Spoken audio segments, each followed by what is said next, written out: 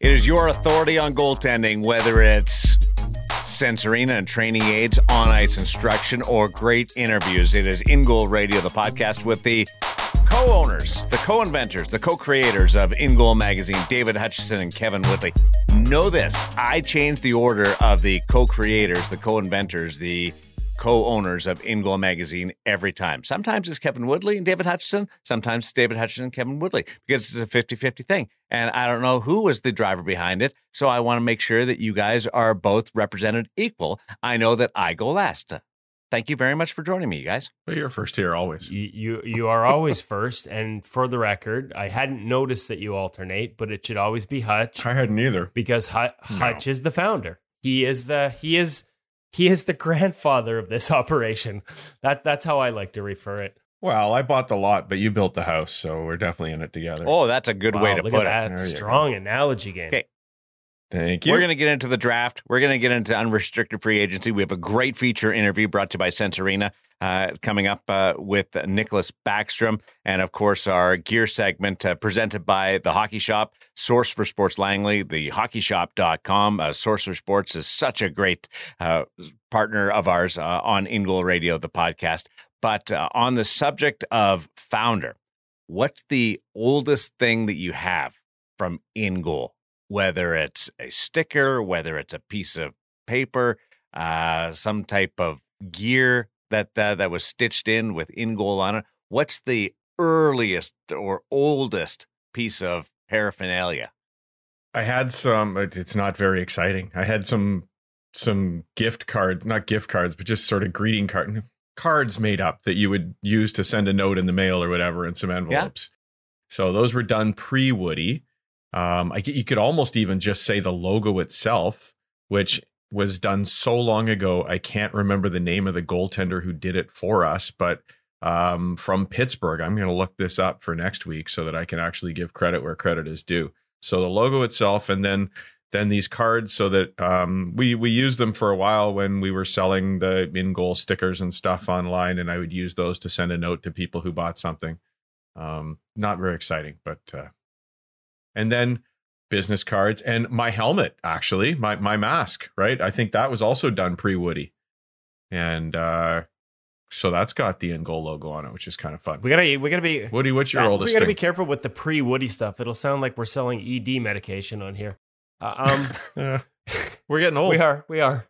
I think mine is funny because as soon as you said, like, as you were struggling for words to describe the cards, I thought you meant business cards. I'm like, they're called business cards, Hutch, but you meant something else. I do have a business card here. That would be my first thing.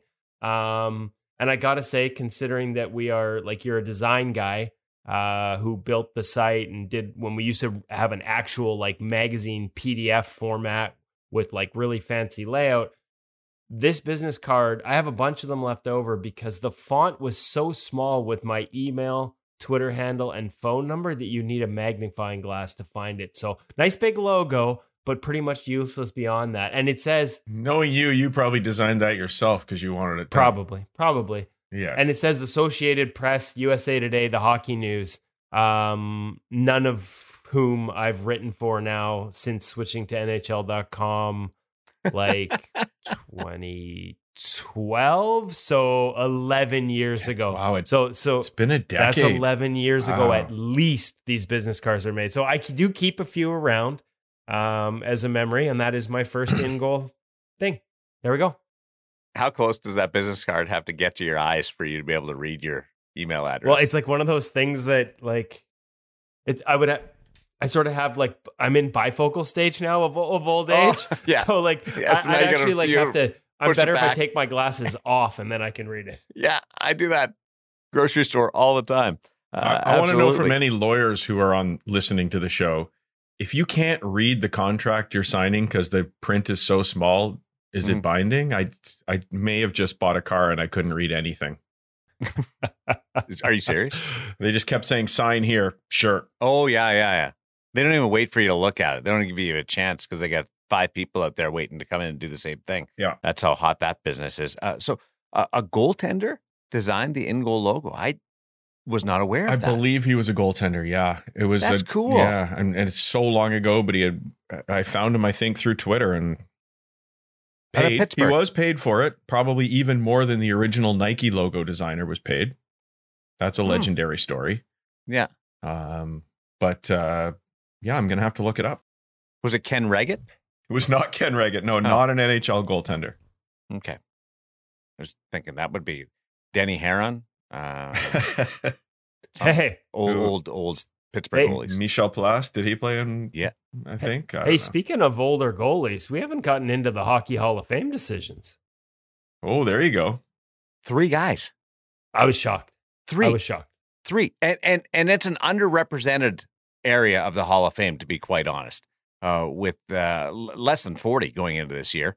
And 3 guys go in one single class. And I talked to Darren Elliott, former Olympian and former National Hockey League goaltender, about this, because that's sort of been his wheelhouse with Tom Barrasso, with Mike Vernon, and then Henrik Lundqvist coming after. Like, who is the best out of those guys? I know Henrik has the Vezina and some amazing totals and the appeal of New York and that resume, but Tommy Barrasso won a couple of cups, and Tommy Barrasso, won a couple of cups and a Vezina and a Calder, and Mike Vernon won a couple of cups. They're pretty strong resumes on the other 2 guys. All deserving. I think there's a few other guys out there who, including one former podcast guest and Chris Osgood, that we'd have on the list as well. Yes, we talked about that too. For sure. I guess, see, my bias, there's recency bias for me, right? Like, didn't cover the game, didn't cover the position for sure with any degree of sort of attention during their eras like I did Henrik's. And to me, Henrik was the best goalie of his generation. So I guess for you guys that are older, just kidding, but for you guys that did cover those, and maybe this is a question for your friend Darren Elliott, was there a point where, somewhat inarguably, Mike Vernon and Tom Barrasso were the best goaltender of a decade-long period? Well, Vernon went to 2 finals against the Edmonton Oilers. When he was head-to-head with the Edmonton Oilers, got through that track. So I think that gives him great stock. And Tom Barrasso, for a long period of time, maybe not, but what he did from high school right to the pros and then winning cups. I honestly believe his relationship with the media held his induction back. That's the only reason why 100%. It took so long. His game, his production, his resume, it's Hall of Fame worthy without a doubt. No? I completely agree, and was going to say, just on the flip side, Henrik Lundqvist, such a likable, open guy that everybody enjoys being around, plus sort of recency bias there as well. I've just got great memories of Tom Barrasso as a goaltender. And as you say, how many guys, think about the NHL draft, which just happened, over the last couple of days.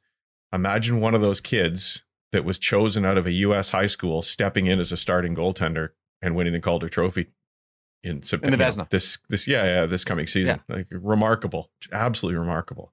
I think we should and then going on and winning the cups on top. The record speaks for itself. It's an incredible record, I think. And Henrik Lundqvist, I've got massive, great feelings for, but there were a lot of great goaltenders through that period too, Woody. I mean, I think a lot of guys might argue that was he the best of the 10 years? I'm not saying he wasn't, but there's a lot of great goalies in that period. It's a short list. Luongo was in that conversation. Yeah. He went in as a first ballot guy. At the end of the day, I think as official representatives of the goalie union, rather than pick nits and try to figure out who's more deserving of what, let's just celebrate the fact that more guys got in from the position. Because as Darren said at the top of this discussion, it is underrepresented at the Hall of Fame. Hopefully this bodes well for Osgood, for Curtis Joseph, guys who are in the top 10 of wins all time, to be a part of the Hall of Fame in the future. And for God's sake, I was about to bait you. Here we go. With 3 guys in, could we not have just made it a clean sweep and finally inducted a freaking goalie coach? Like, can we not get there?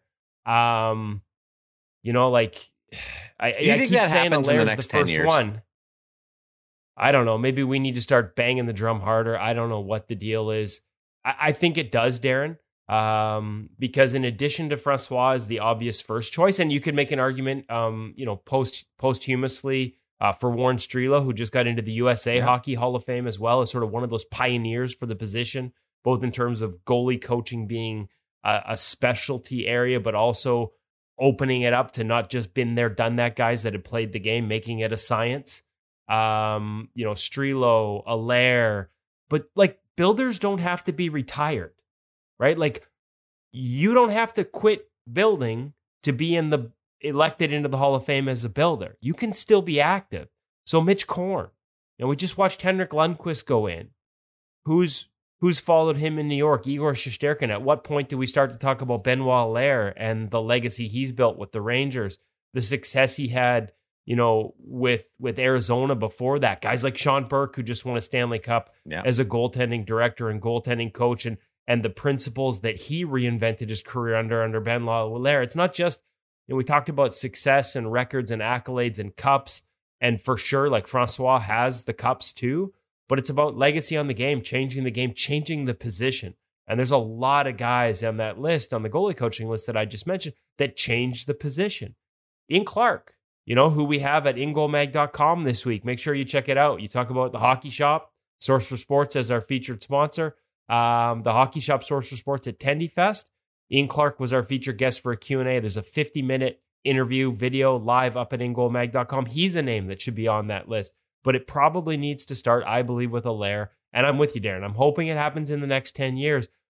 But the last time I talked to somebody on that committee that had a vote, doesn't anymore, but had a vote, and asked that question of them, the response was, well, he's an assistant coach, and we've never even thought to consider assistant coaches.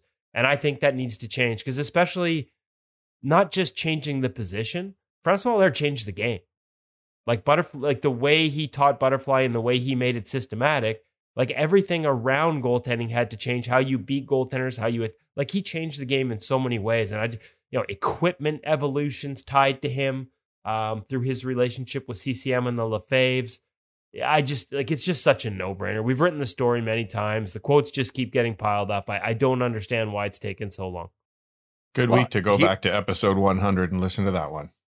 The idea of all three guys, Bernie and Barrasso and Henrik, if at the end of all their speeches, they say, hey, it'd be great to have a goalie coach in here, or them drop that, they one after the other, nothing will get the voters, the selection committee's attention more than something like that. And I don't want anybody to think that I was trying to nitpick on Henrik Lundqvist. I was more building up the other two, Barrasso's resume and Mike Vernon, what they did. Yeah, absolutely. Yeah, no, and as far as those guys delivering that message, I think there were a lot of people that thought maybe it would get delivered last year with Roberto Luongo and his ties to Francois Allaire. Like he's one of the guys quoted in our story, that Francois Allaire's the most impactful goaltending coach he had in his life. But Roberto's he's not that way, right? Like he's much like here in Vancouver, they're putting him in the Ring of Honor instead of retiring his jersey, which is frankly absurd to me and absurd to most fans. But Roberto's not going to make waves about it, right? He's not going to. So he's honored by the Hockey Hall of Fame to be in. He's not going to make waves by saying, great that I'm in, but we need to have a goalie coach in too, and Francois Allaire should be first. Henrik Lundqvist might put that in a speech, but here's the question. Barrasso was a goalie coach for a while after in Carolina. Yeah, but he wouldn't mind making waves. I know he wouldn't mind making waves. But my question is, how much goaltending coaching did Barrasso and Mike Vernon? Maybe we got to get them on to ask them, because it was a different era. Goalie coaching was, at times non-existent back then. I'd be curious to hear what their opinions are of it and how much, if any, impact it had on them, because they were playing at a time when it was not an every team had it type of position. Before we get to some of the news from this week, just a shout out as we bask in the glow of the Hockey Shop and Tendy Fest in the wake of what happened there. What's happening over at the Hockey Shop, source for Sports Langley, thehockeyshop.com? Pretty much on a daily basis, there is new stuff coming in. It is that time of year. It used to be this was an April thing. New products would launch all the time. Well, it's June 30th. We're on the eve of free agency in the National Hockey League, and we're on a launch day for Bauer's GSX line, as well as the new Bauer Connect, the second price point. They've brought in basically get the Connect style skate in a lower price point. They've both launched. They're both at the Hockey Shop and at thehockeyshop.com. We've got our review with Cam today talking about the GSX line, which is their sort of entry-level price point for pads, great for kids, but also beginners at older levels as well. It's a product we've had a lot of questions about in the feedback channels on YouTube over the past month. People ask us, when are you going to do the GSX line? When are you going to do the GSX line? Well, we've had this interview in the can because Cam has had it in the store for a while, but we're finally able to share it with the rest of you. Let's catch up with Cam and the Bauer GSX line. I can't believe I got that out without stumbling.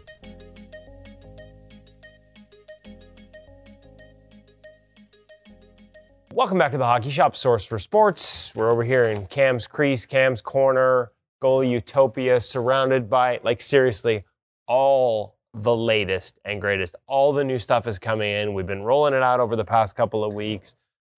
Talked about the Hyperlite 2 line, talked about the Bauer X5 Pro, and today we have a rocket ship. The new GSX line. Redesigned GSX line from Bauer. Fresh and hot for 2023. There's a lot of major upgrades that this gear has gone through. And pretty close, going on a bit of a limb here, probably one of the best, if not the best, junior pad ever seen come through the shop. Oh, that explains why this glove is so itty bitty. I was kind of like, did you bring it out for Hutch's hands? Just kidding, Hutch, I love you, buddy, but you do have small hands. Got him. Or maybe there's another social media person that likes small gear. I don't know. Just kidding, guys. I tease because I love. So ironically enough, I was holding the senior pad too. So why don't we start off with the junior stuff because you're already holding the glove. Okay. Now first of all, let's go timeout. T, like the T pocket. Double T. For those that aren't familiar with the GSX line, in terms of where it fits on the tiering, we've got the Hyperlite 2 and the Ultrasonic. Your Ultrasonic. What do they call it now? They change it all the time. The Mach. The Mach. Okay, Mach. I'm behind Bauer. Got to get caught up. My apologies.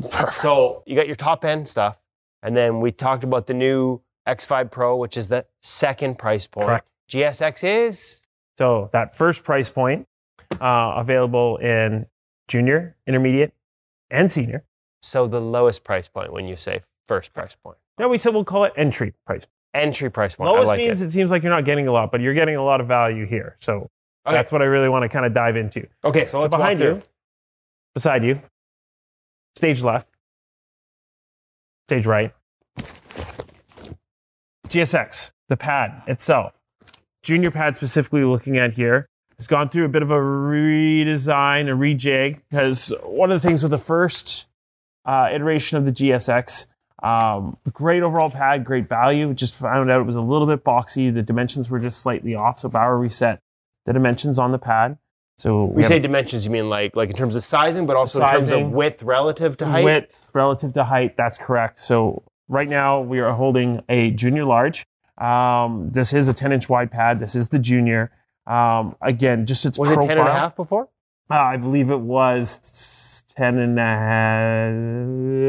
Okay, continue. I'll stop interrupting. Thank you. So back to the pad. In terms of its overall profile and shape, one of the things too was that the way the dimensions of the pads worked is that the thigh rise was kind of also like obnoxiously tall on the pad for the older series. So that's been rejigged. The overall measurement and shape of the pad is a little bit more natural, a bit more in line with everything else that we're seeing on the wall. But now your major differences are going to lie when we move on to the back of the pad. So, major upgrade. We have StabiliFlex in the price point pad. Boomsies. What?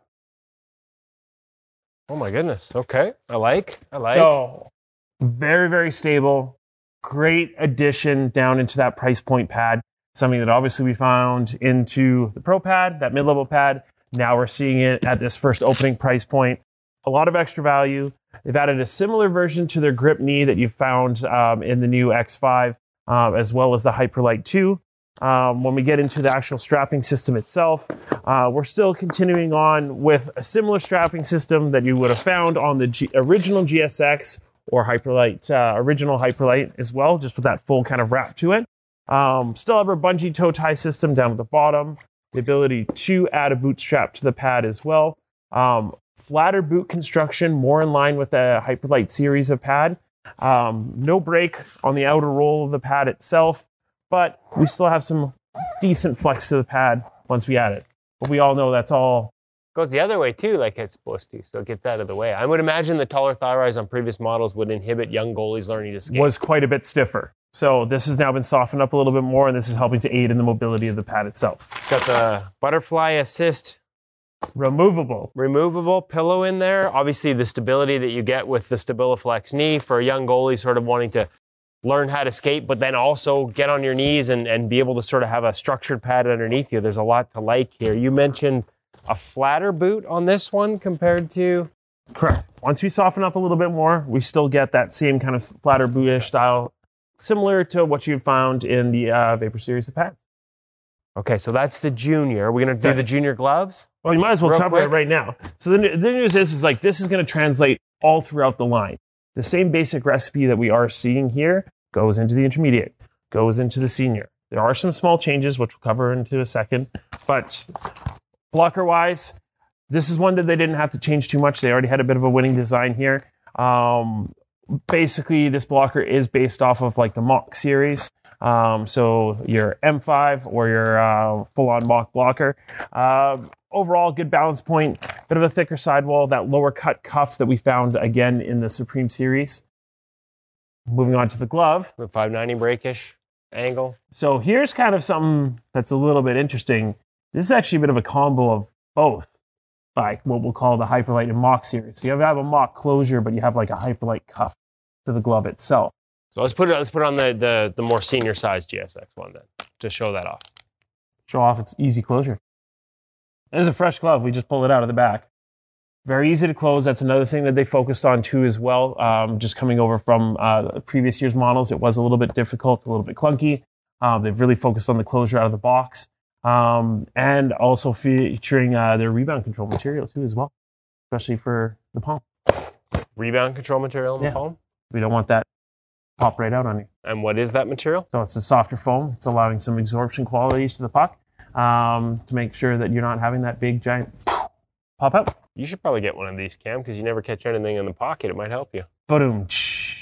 Okay, onto the pads in the senior size. Okay, so senior pad, once again, exact same setup as we saw that junior pad. What has changed? Obviously a full 11-inch wide pad. A little bit more rigidity to it when you do get up into that senior size, just based off of like tiering it up throughout their lineup. But overall, exact same recipe here. Removable knee flap, same StabiliFlex knee, nice big landing stack. Continuing on with the strapping, which is similar to that, again, 2X Pro, even into the Hyperlite strapping as well, 3X. Same butterfly assist pillow that we find there. So we do see a little bit of combination between that Supreme/Vapor pad. Removable, as you said. Exactly.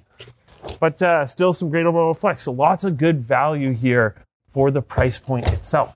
And that price point is? Because we've talked about this. The price point from top level Pro pad is going to run you over $2,000. You get into X5 Pro is like a little over $1,000. Now we're talking about like, do I see $650 on these pads? You see $650. Okay, so what do you get? What are you not getting? Obviously, we know what you don't get in terms of compared to a Hyperlite 2. You don't get the Cortex skin compared to an X5 Pro. Where's the... No CurveX composite, nothing like that. So we're not getting their key taglines for like their carbon composites. Like we are getting the StabiliFlex knee, which is again a great upgrade, but you're not getting that, again, like you talked about that Cortex skin. The sliding surface itself, because you have that rigidity of the knee, you are definitely getting an upgrade, but it's not that same material. It's the same facing material that they use for their pad, which is just a standard Gen Pro. So those are where you're going to start to see some of those differences. But that said, if you're looking for what would be very close to high-performing close to elite performing pad, but for what would be an opening price point, look no further than the Bauer GSX. I'm for thinking this 2023. might be a really good association pad. It could be a lot of things. It could be whatever you want it to be. And a glove that even you could catch with. You can give us a call here at 604-589-8299 or 1-800-567-7790. One last note. That said, if you're not after the latest and greatest, the old GSX is on sale. You can check it out at thehockeyshop.com. 20 off. Lots of good pricing. That'd be 20%, not $20. Just so you know. Let's wrap it up, Hutch. Been a rough morning for Cam here. And who am I kidding? It doesn't matter what glove he uses. He can't catch anything. I'm going to take my rocket ship away here now. Rocket ship. I don't know where he came up with rocket ship.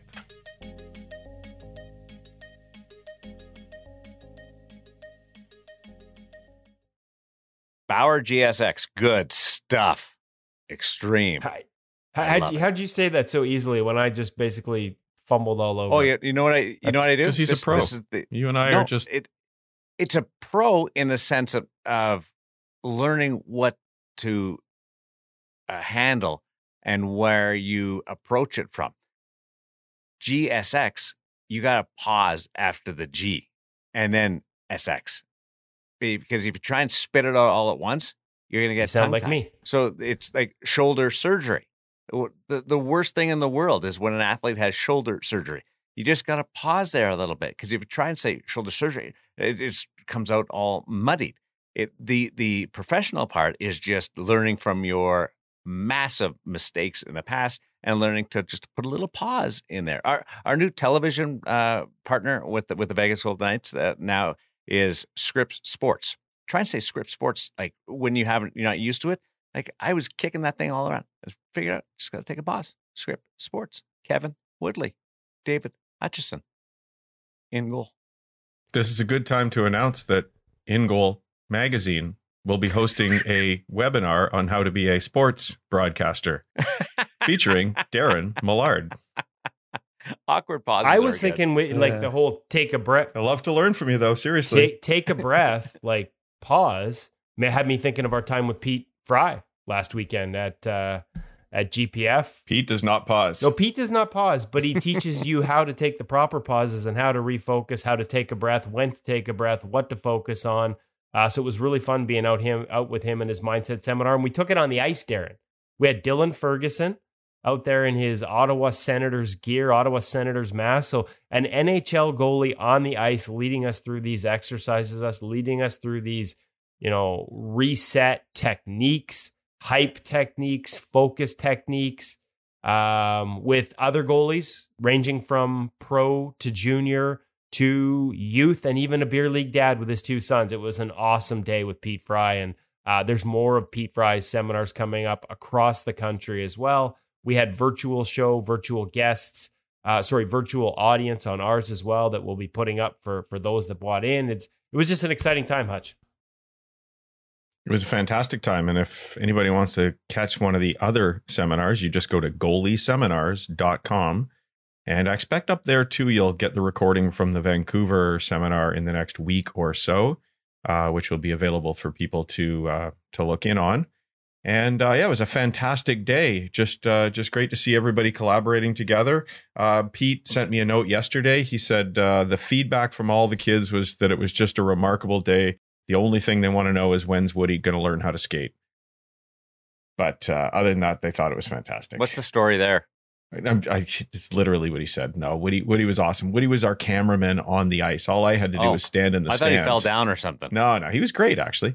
But Woody was roaming around getting the footage on ice, and I thought it was a really cool day. You should have seen us, Darren. We had remote feed, multiple channels moving back and forth from different camera angles, and then took that out on the ice with a remote camera feed. So we had one main camera overhead, Hutch running the board, and me, like one of those IIHF guys that is all dressed in white, trying to go all incognito. Oh, Woody, we missed our chance. We could have got one of those white painter suits and put you in it for that. It would have been priceless. Yeah, because it would have been better because then my awkward skating wouldn't have stood out so much. People couldn't awkward. have seen it.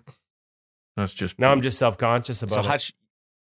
Hutch, you were the switcher in the television business, pressing the buttons to cut the cameras. Well, and Woody mostly. was Woody directing? Like he's saying 2, ready on 1, take 1. No, we're not nearly that professional. It's more like frick and frack. We're sitting behind the desk, and if one of us wasn't fast enough, the other reached across to push a button.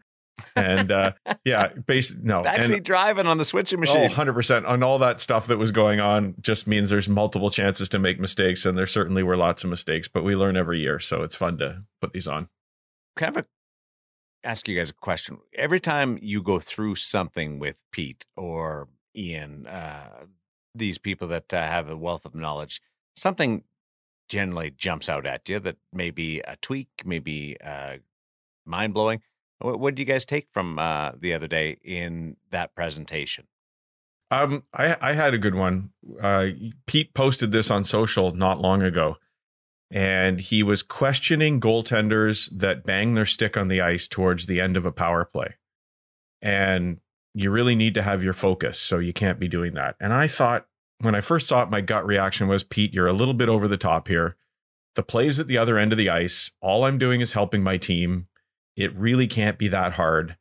And then he actually got into it a little bit in the discussion as to why he thinks that's important and about some possibilities for the team. Like, why couldn't it just be the backup goalie banging his stick on the boards or something? I mean, there's a lot of people that could fulfill that function. And he said, things happen that suddenly a puck springs loose, you've got a breakaway, and your attention has been somewhere else. Yeah, maybe it only happens once a season. But some of his thinking as to the level of detail towards things that maybe I would be opposed to when I first hear them really got me realizing I've got to have a more open mind towards Well, these. and just to be the guy on the switcher board that pulls us out to the wide angle camera here, Hutch, on this philosophy, just for so people are wondering why wouldn't you want your goalie banging the stick? Well, part of the philosophy is we don't want to be watching the clock. Like, and so if we're training goalies not to be focused on the clock and how much time is left in the period and things like that, because we're trying to stay in the moment from a mindset perspective, then all of a sudden telling them they have to look at the clock so that they can keep track of the penalty winding down kind of runs counterintuitive to what you're trying to establish from a mindset. And so it was actually one of the junior goalies, I can't remember which one, that asked the question, hey, like, I've done a really good job of not looking at the clock. Dylan Ferguson is a pro. You know, Pete shared some text exchanges that they had after some of his best games, and he's like, never looked at the clock once, right? Like, because you're focused and you're trying to stay in the moment. You know, oh, there's 3 minutes left. I just got, like, just that gets your mind wandering.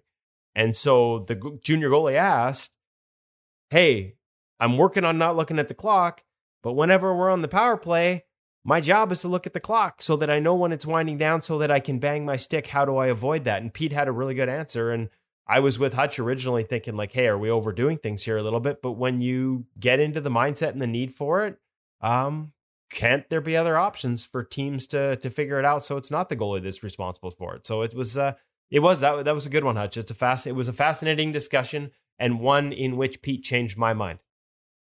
I was right with you guys. Like, we're overthinking this, that a goalie can't bang a stick at the end of a power play. But yeah, there's how many 13 skaters on the bench waiting for the next shift. Like, come on, like somebody can whack the boards.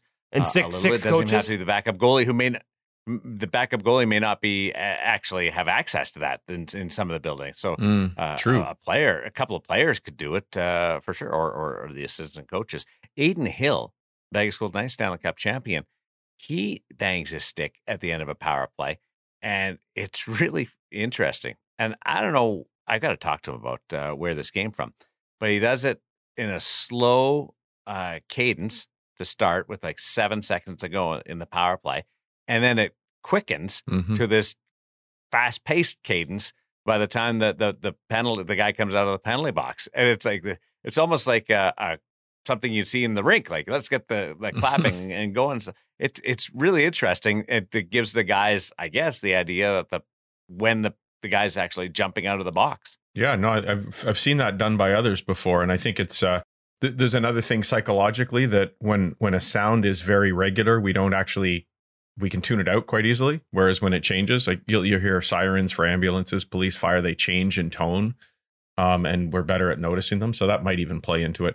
I should say that Pete did give this young goaltender some advice on speaking to a coach about the situation, because if you simply think to yourself, well, Pete says this is a good idea, I'm going to stop banging my stick. Well, not only might you upset your coach, but there's an element of self-preservation in doing it, right? I mean, we want our defensemen to be aware a guy's coming out of the box. And if nobody else on the team takes on the responsibility, I would still argue that you need to do it, certainly in some situations. But so with a grain of salt, or at least a measure, like Pete giving you the confidence to talk to your coach. The other piece that was kind of cool from the seminar was him getting Dylan to tell us about a couple of times in junior where he went to his head coach and asked if he could play more, and how he did that and what is the right approach. He didn't get to play anymore, but I think maybe it earned him a little bit of respect in the way that he conducted himself. News on Adin Hill beyond the banging of the stick. We can bang the drum in congratulations. He gets an extension with the Stanley Cup champions for a couple of years. And there were some question marks whether he would go to free agency and really cash in on it. But this is a good deal, actually, I think, for both. It's short enough that somebody with his track record and age still has an opportunity for another big deal and really prove himself and go that way. And there's some flexibility on the team. He gets a big raise, but the 2 years is kind of a nice little bridge deal for the Stanley Cup championship goaltender. Well, and the range that we've heard reported around is somewhere in the $4.9 million range. So yeah, that's a significant raise. But by paying the sort of cash, they keep the term down. And at the risk of my goalie union card being taken right out of my pocket as we talk, if I was a general manager, the one thing I'd be aware of with goaltending is term, just because it's so volatile. And I don't even mean like because goalie performances can be up and down. Like if you think about how good a goalie might fit a team, his style and the way they play, things like that, well, everything changes, right? Like the coaches change, the personnel in front of you change, the systems change. Like the game changes, right? Like the game can change so fast. So avoiding term is never a bad idea in my mind. And if you're Adin Hill, like you said, Darren, like 2 years from now, you continue to have this level of success with Vegas. There's going to be a long line of people that want your services. And oh, guess what? We're going to be out of the sort of pandemic payback flat cap world, and there could be a ton more money in the system for a goalie like Adin Hill. So I'm with you. This is a good deal on both sides. And good for Adin for maybe recognizing that the grass isn't always greener, even if there might be more green on the other side sometimes. They got a deal done where I wasn't sure one was possible with that route and still be able to re-sign Ivan Barbashev. They made a tough decision elsewhere in the lineup, trading Riley Smith. Now we're into unrestricted free agency window about to open up, or may have opened up by the time you listen to this podcast. Not as dramatic as other years, or do we have a potential for a lot of movement still? I honestly think that every summer is now, it's like, I feel like this is 3 years in a row I've said it. It's the greatest game of musical chairs you've ever seen, right? Like, because every year there is so much movement. 1/3 of the league basically swapped starters last summer. I don't know that the total is going to be this high. Obviously, there's one fewer with Adin Hill re-signing. Some word maybe that Carolina will do the same, bring back the tandem they had last year. But certainly the potential is there for almost 1/3 of the league to switch their starters again. And this is almost becoming an annual thing. And if more and more GMs go that route I just talked about in terms of avoiding long-term contracts with goaltenders, this is going to continue. And I think the one thing that we got to keep in mind here, as much as we all we talk about chaos, we'll look at the big names maybe. Tristan Jarry, does he stay in Pittsburgh? They're having conversations. Or does he hit the open market? Adin Hill's a prime example that maybe the biggest decisions are on the margins, right? Like it's the depth guys. It's the 3s and the 4s because they could be the difference. Alex Lyon with the Florida Panthers, right? Like as much as Bob was a story by the end of it, they're not in the playoffs without Alex Lyon. So making the right decisions around the margins. And it's going to be really interesting this year because I've already talked to some agents and talked to some teams and talked to some goalies about the backup market. And there is this sense that as much as they all got paid a couple of years ago, that might be a position that gets squeezed more than others. And so for these guys, it'll be about finding the right fit and the right opportunity so that hopefully there's more cash for them in the system a year from now.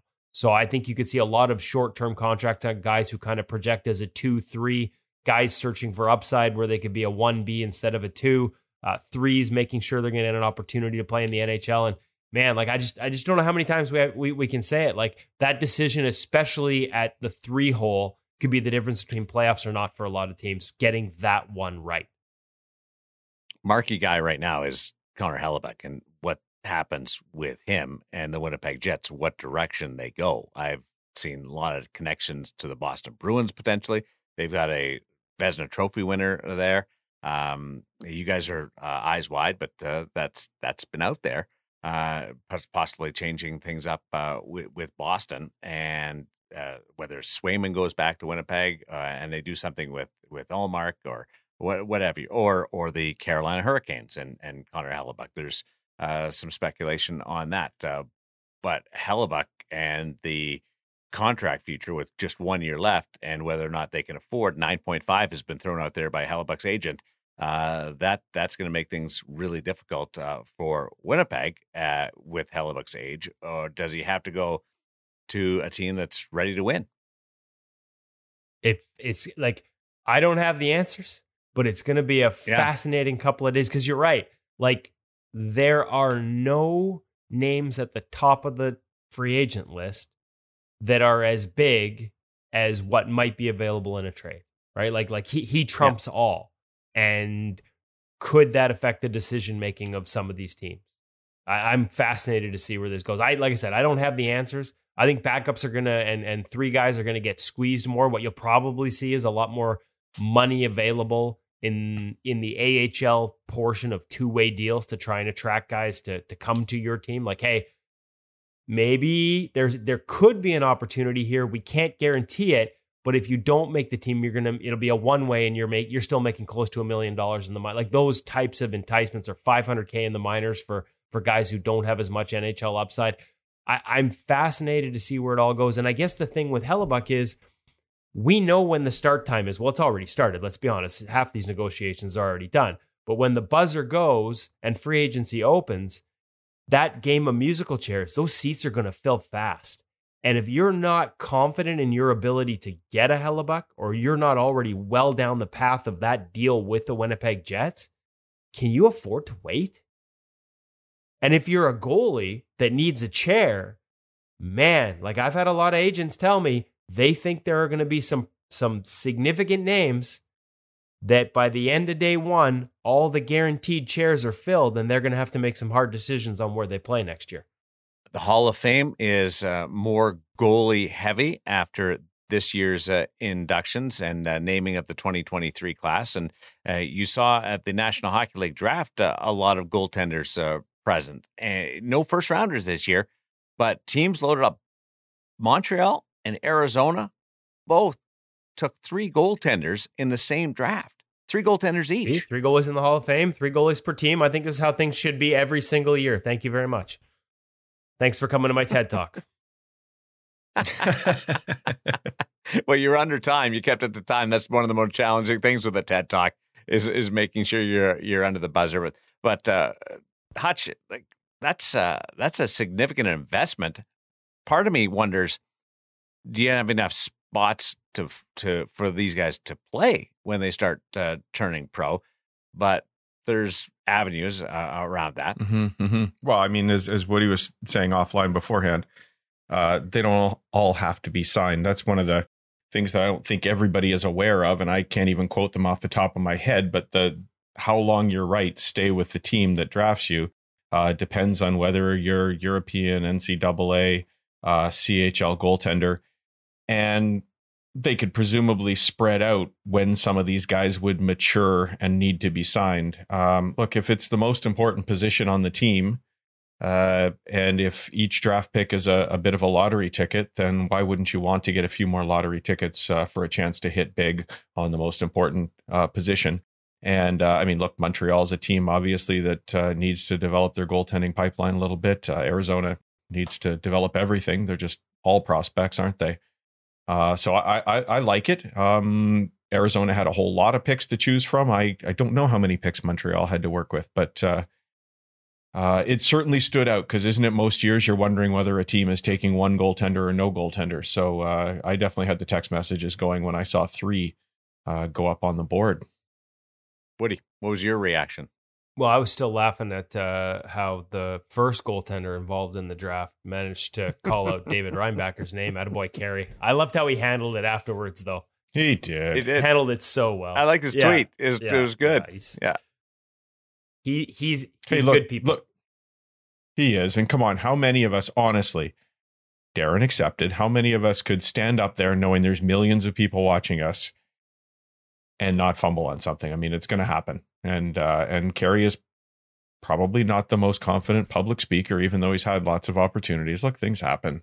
Like, he handled it so well. The dude, he can make a mark. It was at the NHL Awards a couple of years ago where he had the pocket square. Remember that one? Mm-hmm.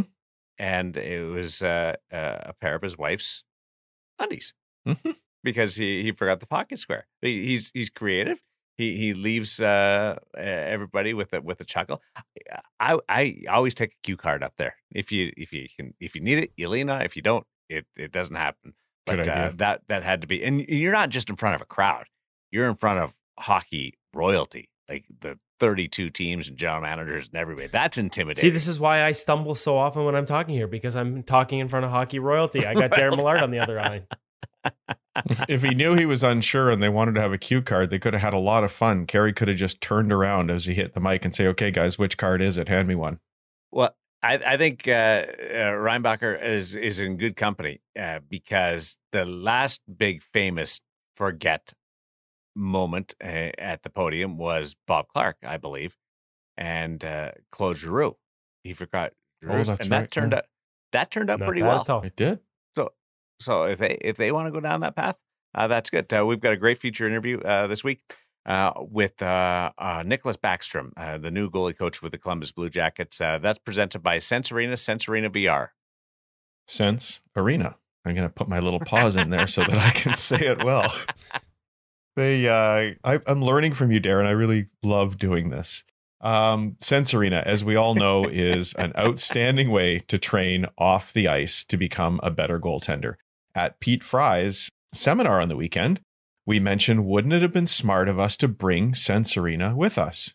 Colby Hay, goaltender for the Edmonton Oil Kings, had driven down from Kamloops, where he lives, to go to the seminar. He just wanted to improve his skills for the coming season and had seen that the seminar was happening online. He looked at me and he said, "Well, I've got mine in the car. Why don't I go get it?" This is what goaltenders who want to become the best do. They try and, no stone unturned. And Sense Arena is one way that you can become a better goaltender. It's a great time to try it. We might not have all the access we want on the ice. Maybe you're lucky and you're sitting by a lake up at the family cabin and you still want to get a few reps in. Put on Sense Arena and give it a try. It's a great time to try because they've got a few different packages you can go for. Sure, the pro version is the way to go if you want everything. It's about $49 a month. That's what half you might pay a goalie coach for an hour on the ice. It gives you access for the entire month at $49 or less than that if you buy it annually.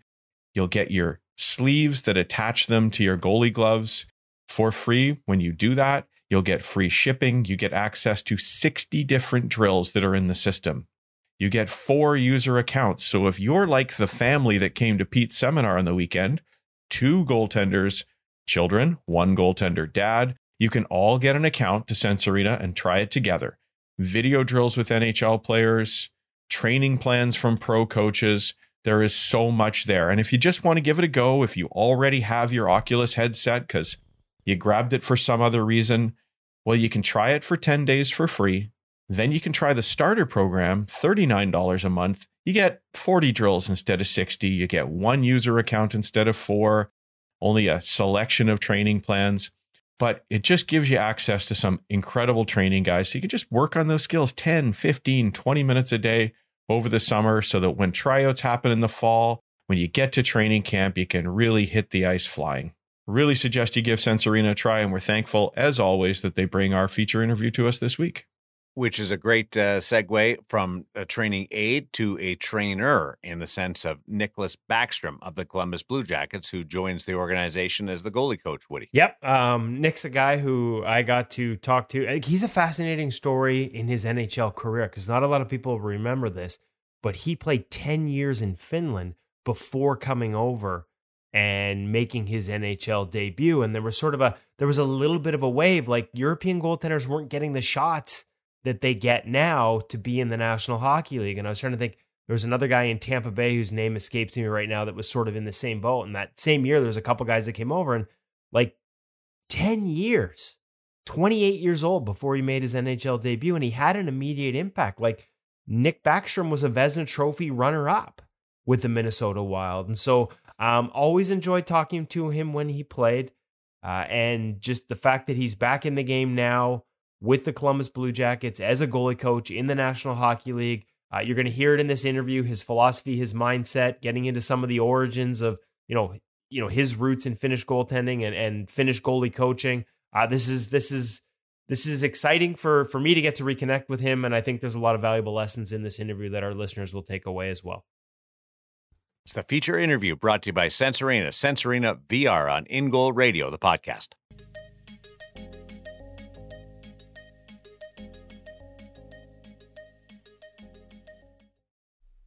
Really excited to welcome to the In Goal Radio podcast for the first time a guy who I used to annoy with questions all the time in the locker room when he'd come through Vancouver with the Minnesota Wild, mostly over 10 years in the National Hockey League. Now the goaltending coach of the Columbus Blue Jackets, Niklas Backstrom. First off, Nick, congratulations on the new job. Thank you. It's an honor, a lot of excitement, but it's a lot of stuff to work on, but it's fun. Okay, so the role, because I knew that you were listed with Columbus over the last couple of years, and they called it a goalie development role in Europe. So before we get into the new job, what were you doing overseas for the Blue Jackets? And like, how hands-on were you in a coaching capacity after you retired? When I retired, that's 4 seasons ago. So I started right away with Columbus. We had our prospect at that time, Daniel Tarasov. He played in a Finnish in Liga for a team called Purin Asset. So when he was there, it was a lot of hands-on. It was easy to work with him, and he lived like 2.5 hours from where I live. So we were able to connect a lot. And after that, he moved over to North America, and a lot of stuff been going on here. So we drafted last summer. We drafted a Russian goalie, Sergei Ivanov, but we told him early, so that it's been different with him. And on the development side, I've pretty much been those two. But then it's been a lot of scouting, amateur pro goalies, mostly in Europe, but both North America and Europe. Did you know, like, when you finished playing, because I mentioned the 10 years in the NHL, but what a lot of people may not know, especially the younger generation as they listen, there was 10 years of pro overseas, so 22 years professional hockey. Did you know right away that you wanted to stay in the game and coaching, and what drew you to it? It's a weird feeling when you get towards the end of your career, you start to think what's next, what's going on, and I think it just happened. Like Jarmo Kekalainen contacted me probably 3 hours after the last game. We're still pretty much sitting in the locker room talking about the past season with the guys, and for me it was a really easy decision. I think somewhere deep inside I knew I want to be part of hockey, but when you play, you're so focused at playing, so you don't really want to take a step ahead and think too much what's going to happen next. You're focusing on your day-to-day, trying to be best professional you can be. But right away when he contacted me, I knew this is something I want to be part of. So it was easy transition or a quick one. I don't know, easy, it's what when you stop, but it was a quick one. And I've been enjoying every day. It's hockey is a great sport, great people. And you may miss a lot of stuff when you retire, stop playing, but to be able to be part of hockey in different role is just great. So this is probably a question I asked you. I can't remember if I did for sure, but I'm willing to bet I did over the years as you would come through town. As we saw all these Finnish goalies coming to the National Hockey League and having incredible success, it always bugged me that no one would take a chance and hire a Finnish goalie coach. And now we have two. How much pride did you take? Any pride? Did you pay any attention to the fact that a guy like Jussi Parkkila sort of breaks that barrier and gets that first NHL job, wins the Stanley Cup? I know Marco Terranius here in Vancouver got to sort of get to know him and watch him work with the Abbotsford team here in the AHL. Is it about time, after all the great Finnish goalies that have been coached by Finnish goalie coaches, we're finally starting to see that opportunity? Yeah, taking pride for sure. The Finnish people, it's really the proud people. They're proud of their country, and it's different with NHL. You look back, whereas Finnish goalies, I think, could it be maybe Kipper is the first one who made a breakthrough and opened the door for the rest of us. And I think Parkkila and Torenius are the guys who have been now the first guys opening doors for some more coaches. But at the end of the day, you have to realize there's only 30 plus jobs in the league. It's not that many goalie coaches around, and there's really good talent, really good coaches around the world. But for sure, back home, there's some really good coaches, and every organization do what they think is best for them. And I think it just someone had to be the first one, and Colorado took Parkkila, and he's been doing a tremendous job there. I'd be remiss if I didn't also mention Juha Lehtola, who's in the Calder Cup final game 7, so I don't want to miss him as well. From a style standpoint, this is kind of a big question, but your game evolved. 22 years, you came up in the mid-90s, the style was completely different, probably changed many times as a pro, and it continues to evolve. It seems like there's a constant moving forward with the position. Maybe for starters now, when you look at the styles and how guys play, how do you envision it? Where do you see the game at right now for goaltenders? Oh, you're correct. If I remember my first pro game back home in Liga, it was just stand-up. You were getting coaches were really crafty who went down to make a save. Your pads were probably 33 inch tall. When I retired, it was probably 37, 38, and I didn't pro after that. So, the game is evolving. It's changing all the time. And, back then it was a lot of small athletic goalies, and then it's been size. I think every goalie is different, and I feel more you have to find a way to get the best out of that goalie. And the game changes. Usually goalies goalie coaches have been pretty good at trying to be a step ahead of the scorers. When the goal scorer catches you have to try to find new ways to stop the puck. And I think it's more, you look at the goalies nowadays, for sure it's size too, but you have to be athletic, you have to be good on your feet. And I don't know how much faster the game can be, but I think it's a lot faster since I played in NHL, and that's only 7 years ago. So everyone is getting better, but end of the day, you have to be a good athlete. And I think reading and understanding the game is too, so you know what's going on. I think that's something that's really, really important. How do you teach that? Because I guess that at the level you're going to be coaching, you would assume the guys that get there have a good understanding of connecting the patterns, reading the game. And yet, for some of the kids that get drafted even, they can look really good technically, but maybe they don't at that highest level. Is it something that can be taught, or is it innate? I think it's a little bit both. For sure, it's a lot of in your genes and growing up.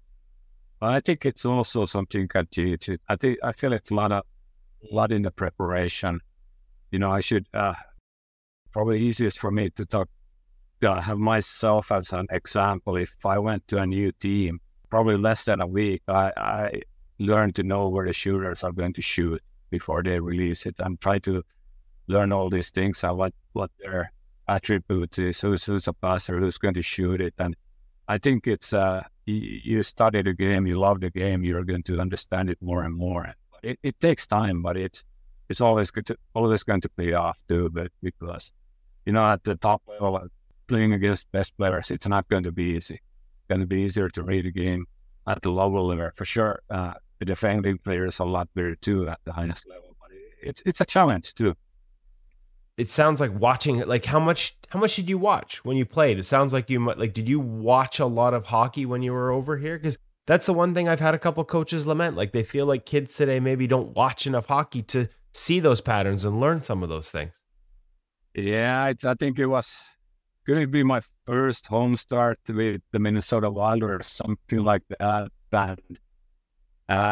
Playing Colorado Avalanche, and Bob Mason, the goalie coach from Minnesota Wild. So he usually, before the game, he went through the other team's lineup, all the top scorers. And for me, it was pretty much Joe Sakic and could it be Forsberg. And after that, I didn't really know any other players. So I realized at that point I got a lot of homework to do. And next time we played them, I probably learned to know half of the players, and it moved on. But yeah, I'll watch hockey.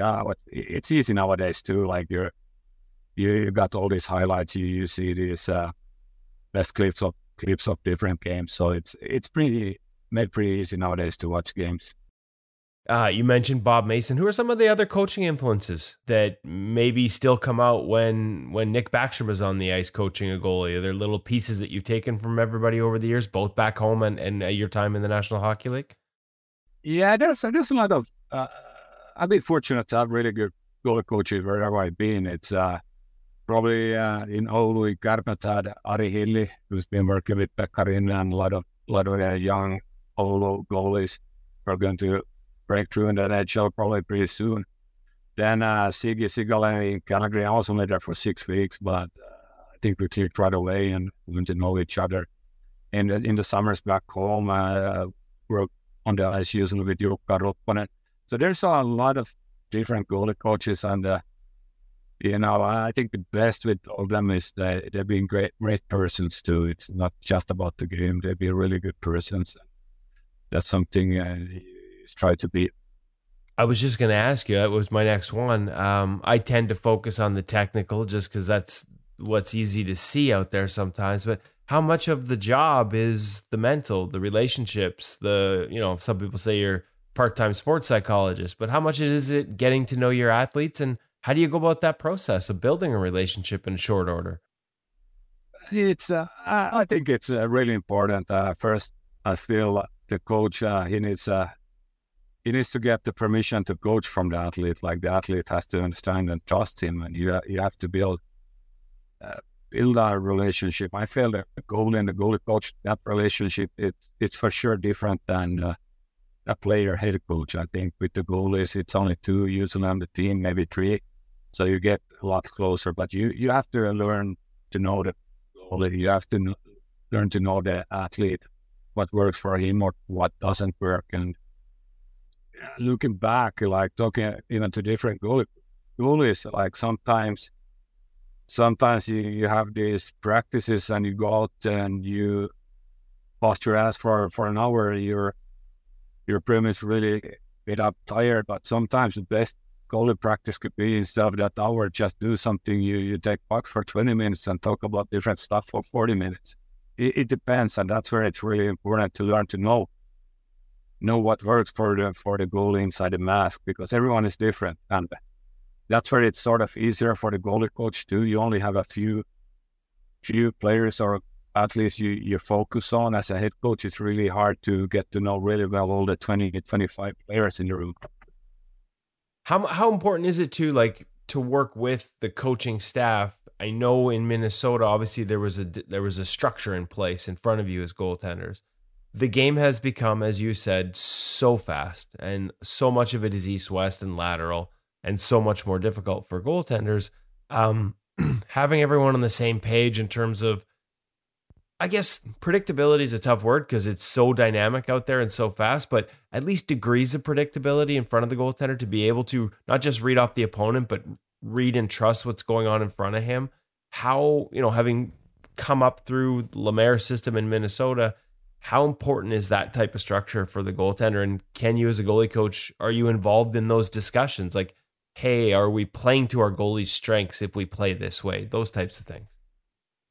Well, it's still early. I mean, you got a new staff. Yeah, it's tough. Yeah, I've been a week here on the job, so I'm flying actually to Columbus or draft and then going to Columbus, and probably we got time to figure it out. But I think it goes hand in hand. It's you always talk about 5-man unit, but I feel it's a 6-man unit. The goalie is there to help the players, and it's vice versa. The players are there to help the goalies, and the more you can read about each other, the more you could be a step ahead. What's going to happen? It's going to help everyone around there. And like you said, with Jack in Minnesota, like it wasn't. They always talk that it's just defense or in hockey. It wasn't that. It was really structured. We were a team that was really, really prepared.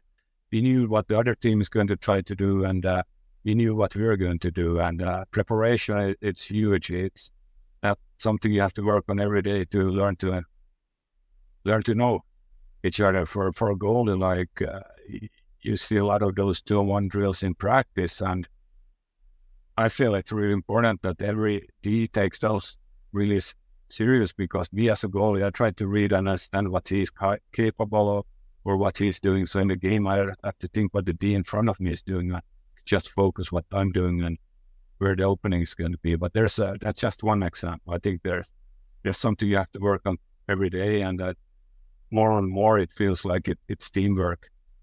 I've been following the Finnish national team here in Europe a lot, and there's always teamwork. What kind of system works good for the goalie? How can we help the goalie to play better? Because it doesn't matter what league, what country you play. You need to give your goalie a chance to be successful.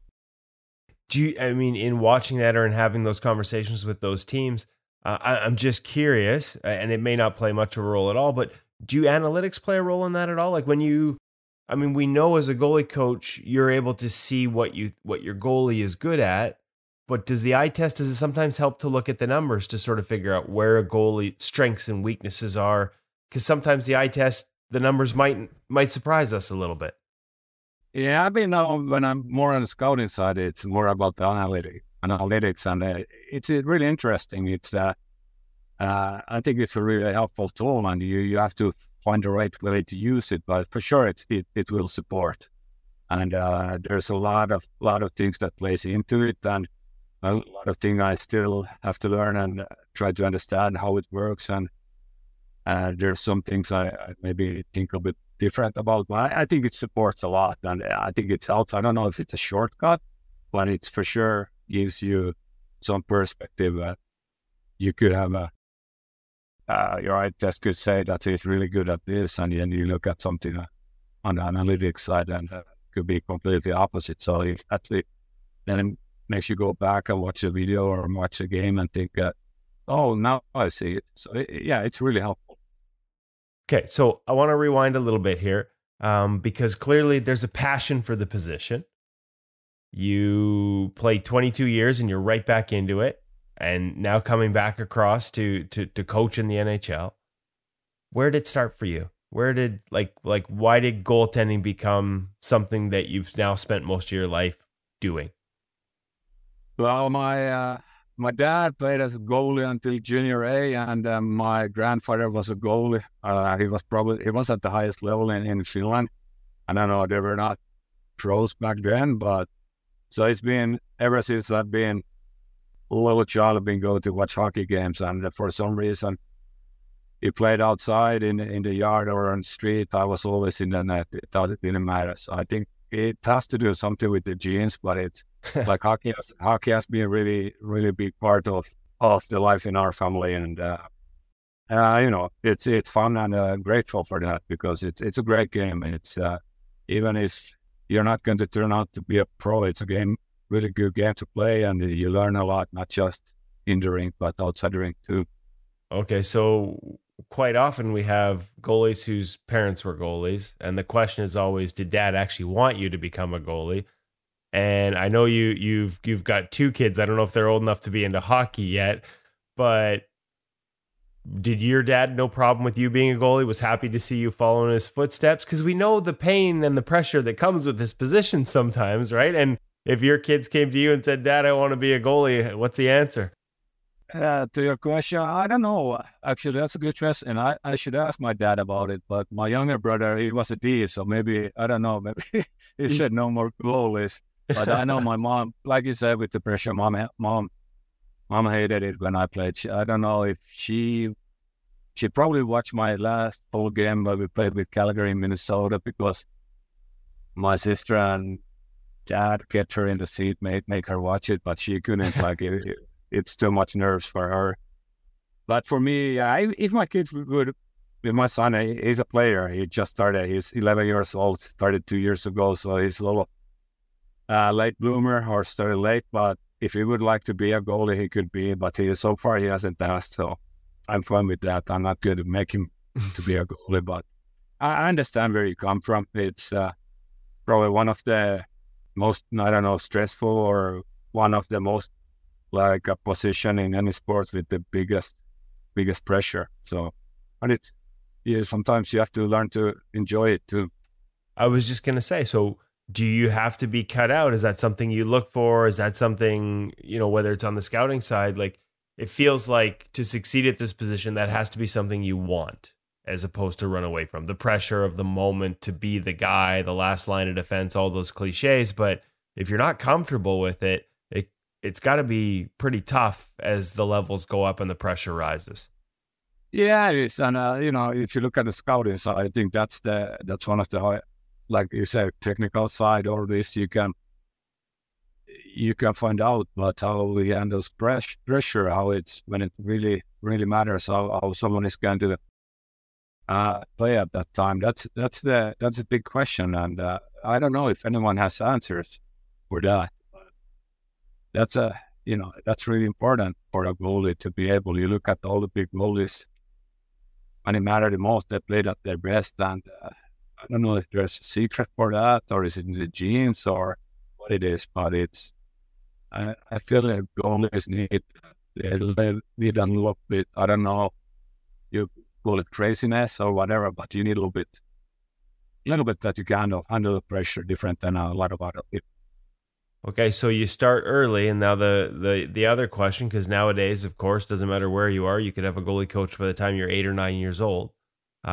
We've heard a lot about the Finnish model, and you mentioned Kiprasov. Like, I think he brought more attention to the success of Finnish goaltenders, and maybe that created more opportunities for Finnish goaltenders in North America. But we've known that the system has been there in place for a long time. So when did you go from just a kid playing and learning from dad to maybe having a goalie coach and starting to, you mentioned stand up as your first game as a pro? How did that evolve? When did you get that exposure to the coaching side? Well, I think that's a long time ago too when I started. But if I remember correctly, my dad was first couple of years he was with the team. But then I could probably be around 9, 10 when we had a goalie coaches. Wow, goalie coach at almost every practice. And then I grew up playing for HIFK in Helsinki, and we had what could a title be, like a head of goaltending for the junior side. So I could be every week, or was it almost every second week? We had like a practice just for goalies, where there's 3 or 4 different age group, but just goalies and shooters.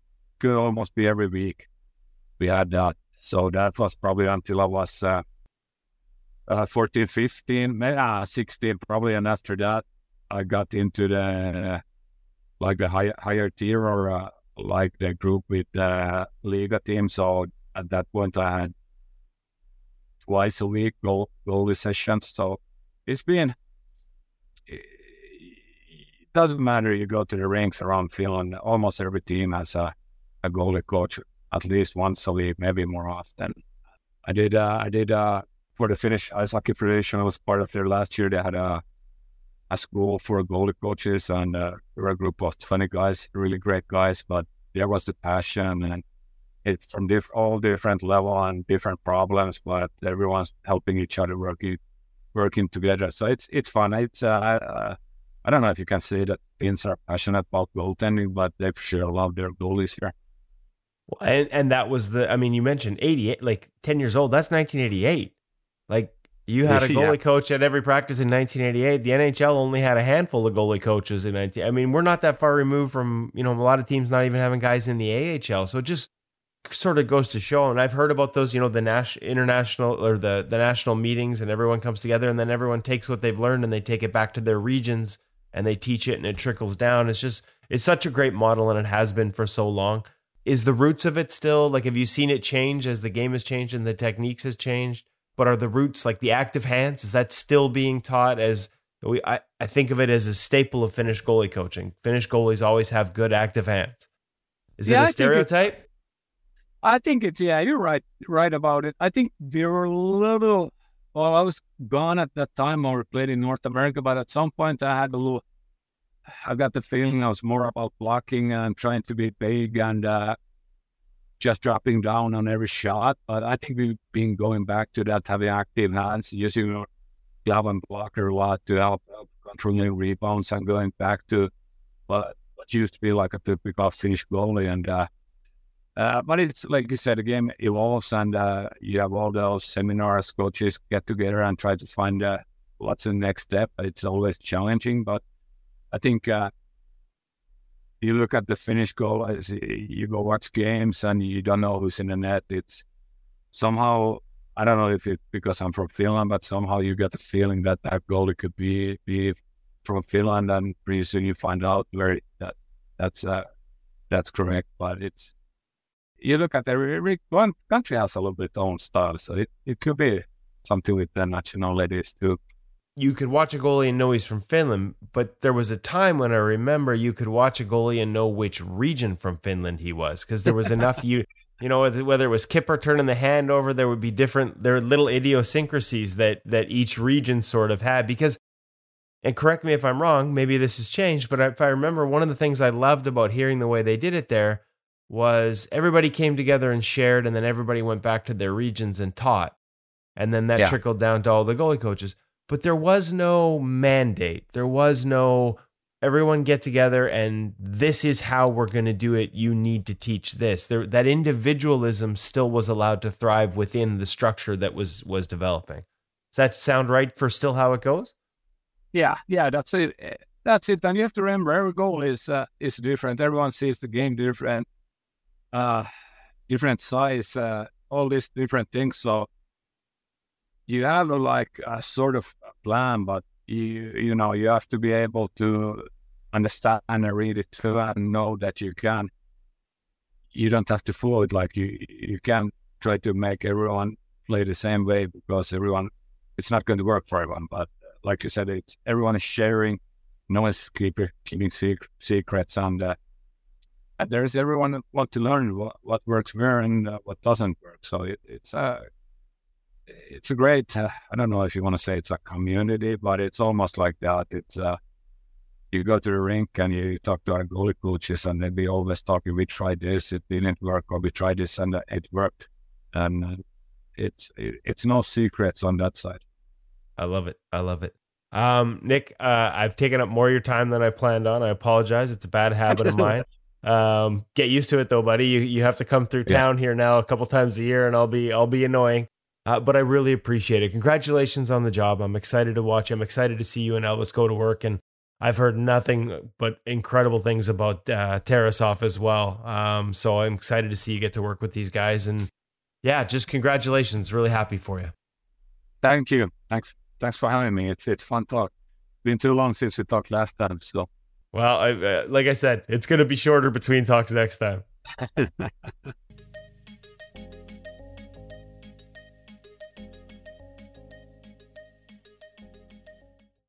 28, 10 years in Europe. That's like what Tim Thomas did.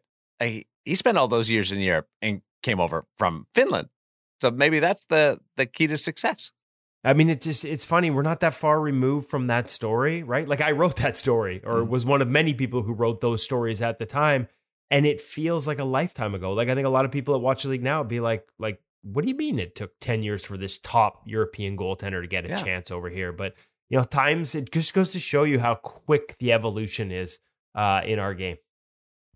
And we are going to beat the drum regarding the goalie coach into the Hall of Fame with the suggestion that all three goaltenders, part of the class of 2023, maybe drop that line in and around Hall of Fame week with all the media there or during their speech and really get this thing rolling. And we'll continue to do our part. 1, 2, 3, Woody, Hutch, and Millard.